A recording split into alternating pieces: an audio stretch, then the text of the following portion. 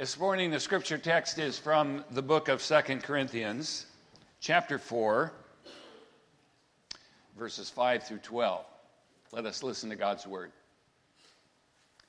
For we do not proclaim ourselves.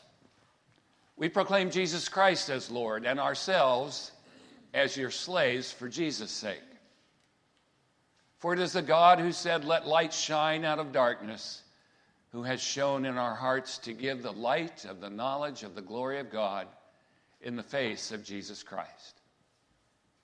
But we have this treasure in clay jars, so that it may be made clear that this extraordinary power belongs to God and does not come from us.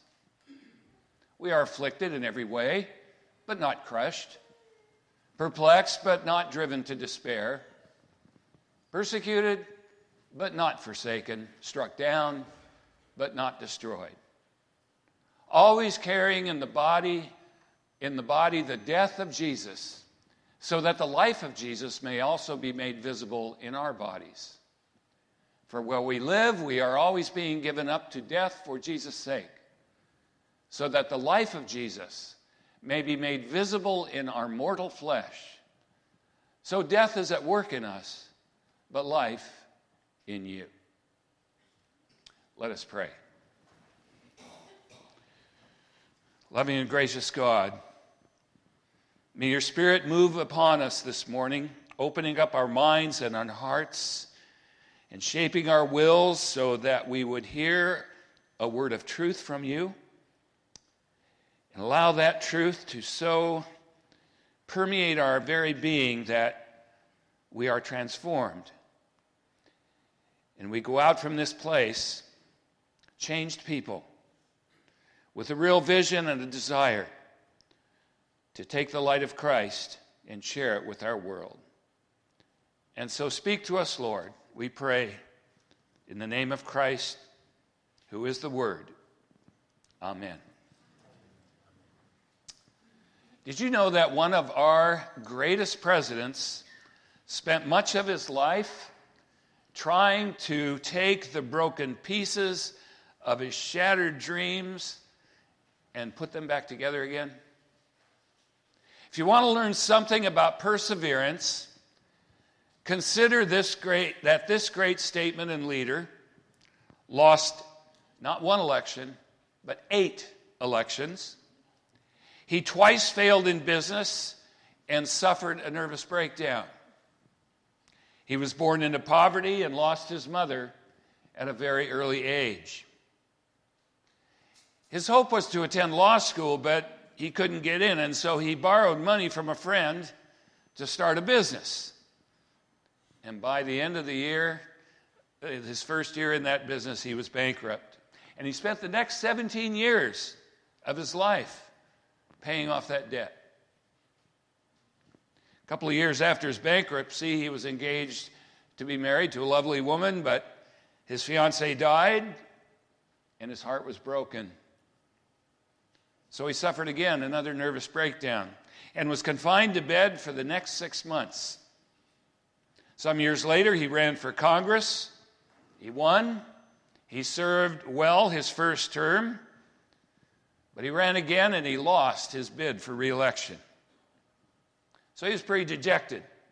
So he returned to his home state, decided to seek the position of land officer, but he was not elected to that position either. A year later, he ran for the Senate. He lost. And 2 years after that, he sought the vice presidential nomination at his party's national convention. And at that convention, he received less than 100 votes.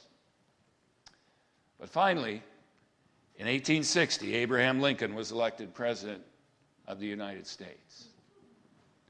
Now, if Donald Trump had been around, he probably would have called him weak, low energy, and a loser. But he wasn't there then. We never know what's going to happen to us, do we, in this life, as we get hammered by the different things that come our way. After losing a Senate race, Lincoln once said, quote, "The path was worn and slippery. My foot slipped from under me, knocking the other out of the way. But I recovered and said to myself, it's a slip. and not a fall. So if anybody was ever what I call a cracked pot, it was Abraham Lincoln. A man who was broken by the harsh realities and staggering setbacks and challenges that often come to us in life. But the miracle is that he not only recovered and persevered, but that he eventually achieved greatness while acknowledging and accepting and dealing with his own brokenness. And I think that his life is a vivid portrait of a very important spiritual truth, and it is this: that when the pieces of a broken vessel are cemented back together, that vessel can be stronger than it was before. The Apostle Paul knew that. The Apostle Paul knew one thing more. He knew that we who follow Jesus Christ are what he called earthen vessels. I call us cracked pots. Filled with the treasure of God's grace, God's light, God's truth, God's Spirit. And God in his wisdom chooses to invest his very self and his truth in frail, perishable, imperfect containers, cracked pots. Now, I think that in itself is something to think deeply about. It's a grand miracle in and of itself. Of course, Paul was using a figure of speech, we understand that, to describe a spiritual reality. But think about it. We are not really clay pots, but human beings created in the image of God. But Paul is reminding us in his own way that that divine image has been marred and misshapen by sin and self-will. We're fragile. We're flawed. We're easily chipped and shattered. But the miracle is that God places this wondrous treasure of the good news of his truth and his light and the Holy Spirit not in a crush-proof box, but in a flawed, fragile human being and in a flawed and fragile and imperfect church. And he did this so that, quoting from Paul in verse 7, it may be made clear that this extraordinary power belongs to God and does not come from us, from you, or from me. I like the way the Message translates this text. It says, we carry this precious message around in the unadorned clay pots of our ordinary lives. That's to prevent anyone from confusing God's incomparable power with us. Yeah, keeps us humble, doesn't it? All of us struggle at times, don't we? We all do. Some of you are struggling right now. Most of us are dealing with some kind of challenge in life that is affecting us in some way. Sometimes we have doubts about our faith. Sometimes we're filled with overwhelming fears and troubled by perplexing questions. No matter how good our intentions, we find that we make mistakes. We fail both ourselves and other people as well as God. But the miracle is that the power of God is revealed most fully, not in our strength or our successes, but in our weaknesses, in the cracks in our lives. I remember the first miracle that I ever saw in a traditional Presbyterian church.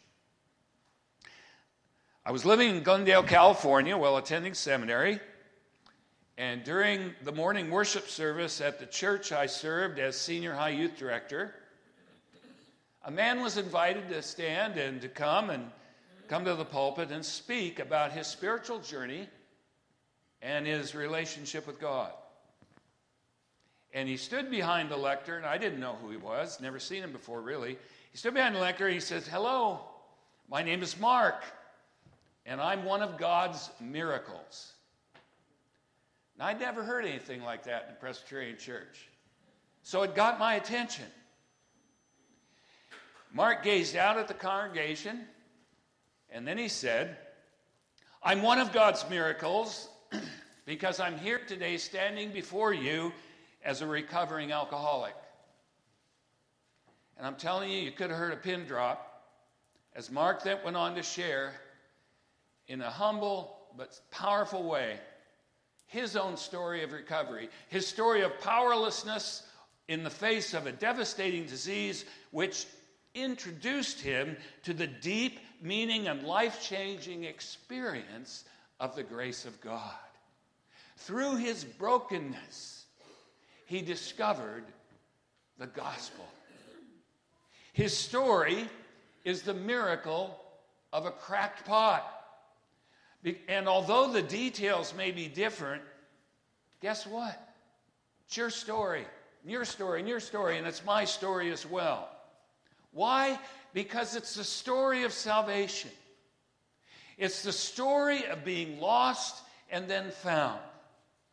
It's the story of the broken vessel that is one day made whole and stronger than it was before. It's a story of how God the potter can take a marred and misshapen vessel and reshape it into something beautiful. The miracle of a cracked pot is a story of a God who is absolutely faithful and relentless in his love for fallen and broken humanity. It is a story of a God who redeems, a God who does something for us that we can never do for ourselves. So whatever pain we bear, whatever fears threaten to overwhelm us, whatever sadness fills our lives, whatever failures there are that continue to haunt us, I call it those things that we're still paying rent on in our heads. We know what those are. Whatever attitudes that we want to change, relationships we wish were healthier, God, by his grace and his power, can take those broken pieces and through the miracle of his healing, transforming, empowering Spirit, can do something wondrous and new. In fact, Paul says, create a whole new person.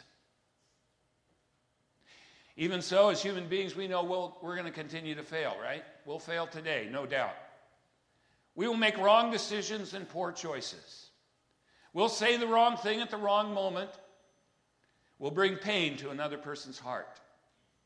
Sometimes we'll fail to be the people of God as the church of Jesus Christ. Sometimes we'll lack vision for the future. Sometimes we will fail to be the people God wants us to be because we're too comfortable or too frightened or too selfish or too limited in our understanding. But in those moments, I hope we remember this truth that Paul is communicating.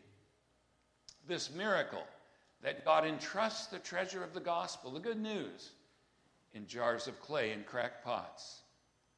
And the second part of the miracle of a cracked pot is that having been set on a new path, the very weakness, the commonness of the vessel, our full humanity, becomes the evidence of the power of God.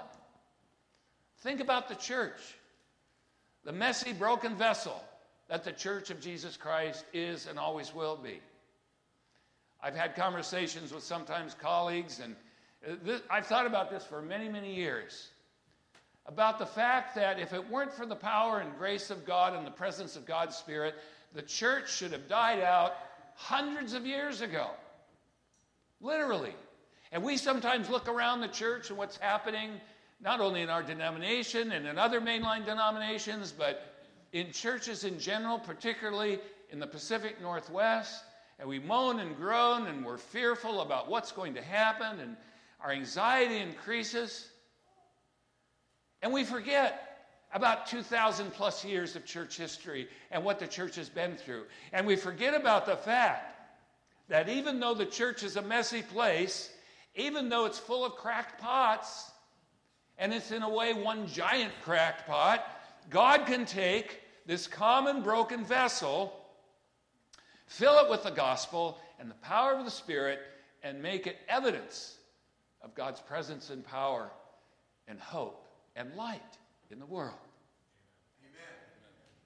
Now, it's easy for any of us, excuse me, to become our own worst critic, right? And if that's where you find yourself this morning, then I just want to encourage you. I want to encourage all of us together as a church, of course.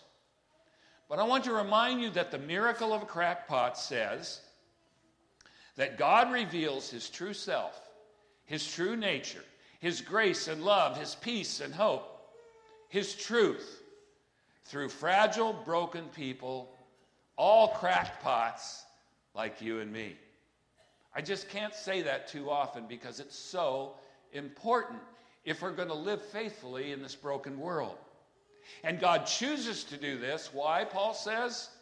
So that we will give God all the glory as we realize that the power to be the people God intends us to be and to live in a new way is from who? God alone.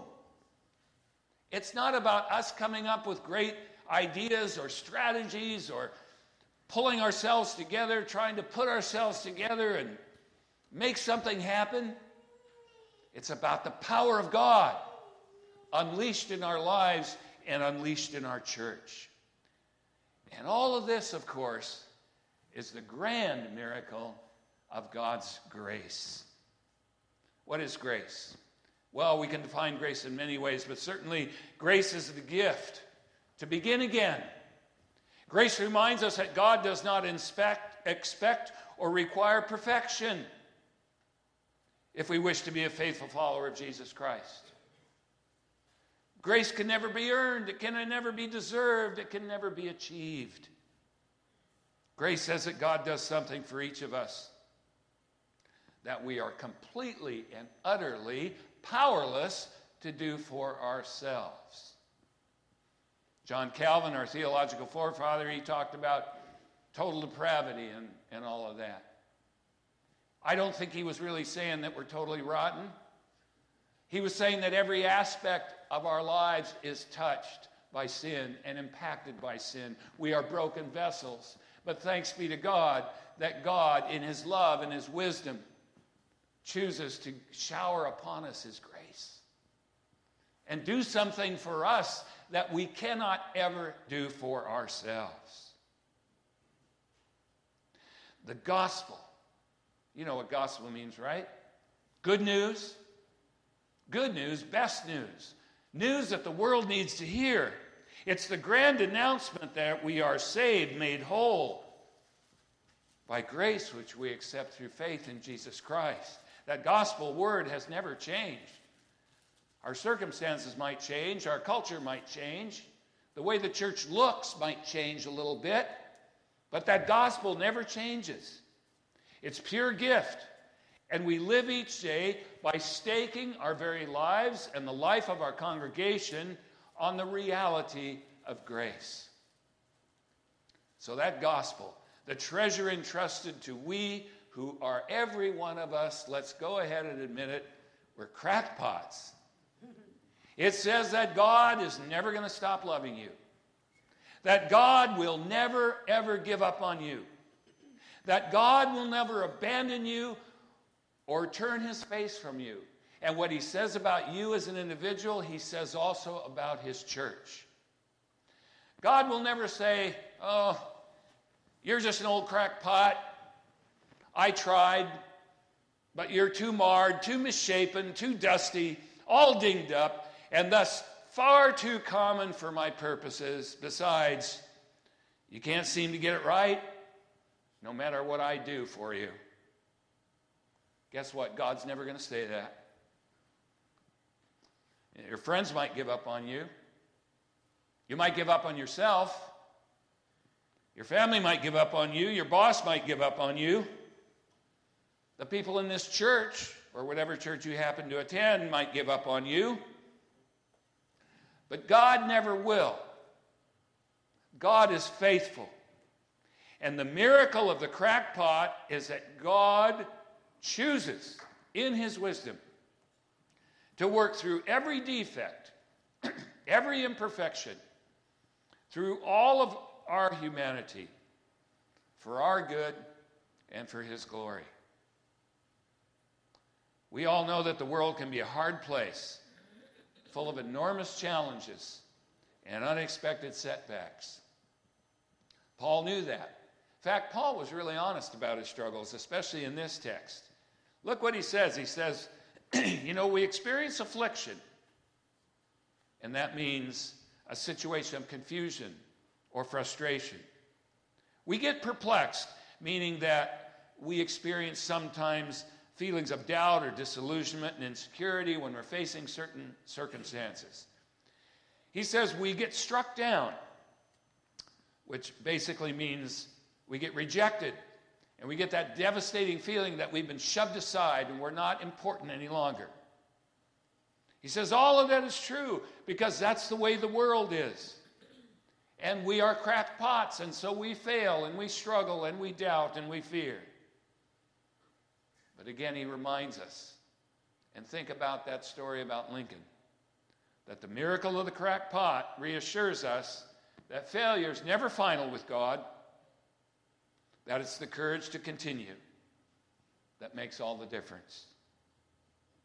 So when we're afflicted, confused, under crushing pressure, we can lean into the loving embrace of a God of grace, a God who is faithful. We can always remember, and I hope you always remember this, and I try to remember this, that as Paul says in Romans 8, all things work together for good. And that what you experience as difficulty or heartache or failure is part of the way God shapes us. It's part of the school of the Spirit, enlarging and strengthening us for the journey ahead. Always remember that God is in the business of mending cracked pots. He always has been. He always will be. The miracle of the cracked pot is that the power of God is revealed not in strength but in weakness, not in the sensational but in the ordinary, not just on the mountaintop but in the valley, not only in the success but also in struggle and even in defeat. So let me ask you again. As you're sitting here this morning, you feel like a crackpot? Even a little bit? Then hear the good news. God is looking for a crackpot just like you. Let's pray. Almighty and gracious God, we are so, so grateful that our faithfulness in life and what you have to do through us and in us as individuals in this church does not depend on our abilities or perfections or any of that. But it's all of your grace. It's all of the power of your Spirit. And we are so grateful that you never give up on us and you never give up on your church. That you are present. That you can be counted on to never leave or forsake us. That your love is relentless. And you promise to take whatever brokenness there is in our lives and put it all back together and create of it something new. May it be so for us as individuals. May it be so for us as a congregation. And we pray this in the name of our Lord and Savior, Jesus Christ. Amen.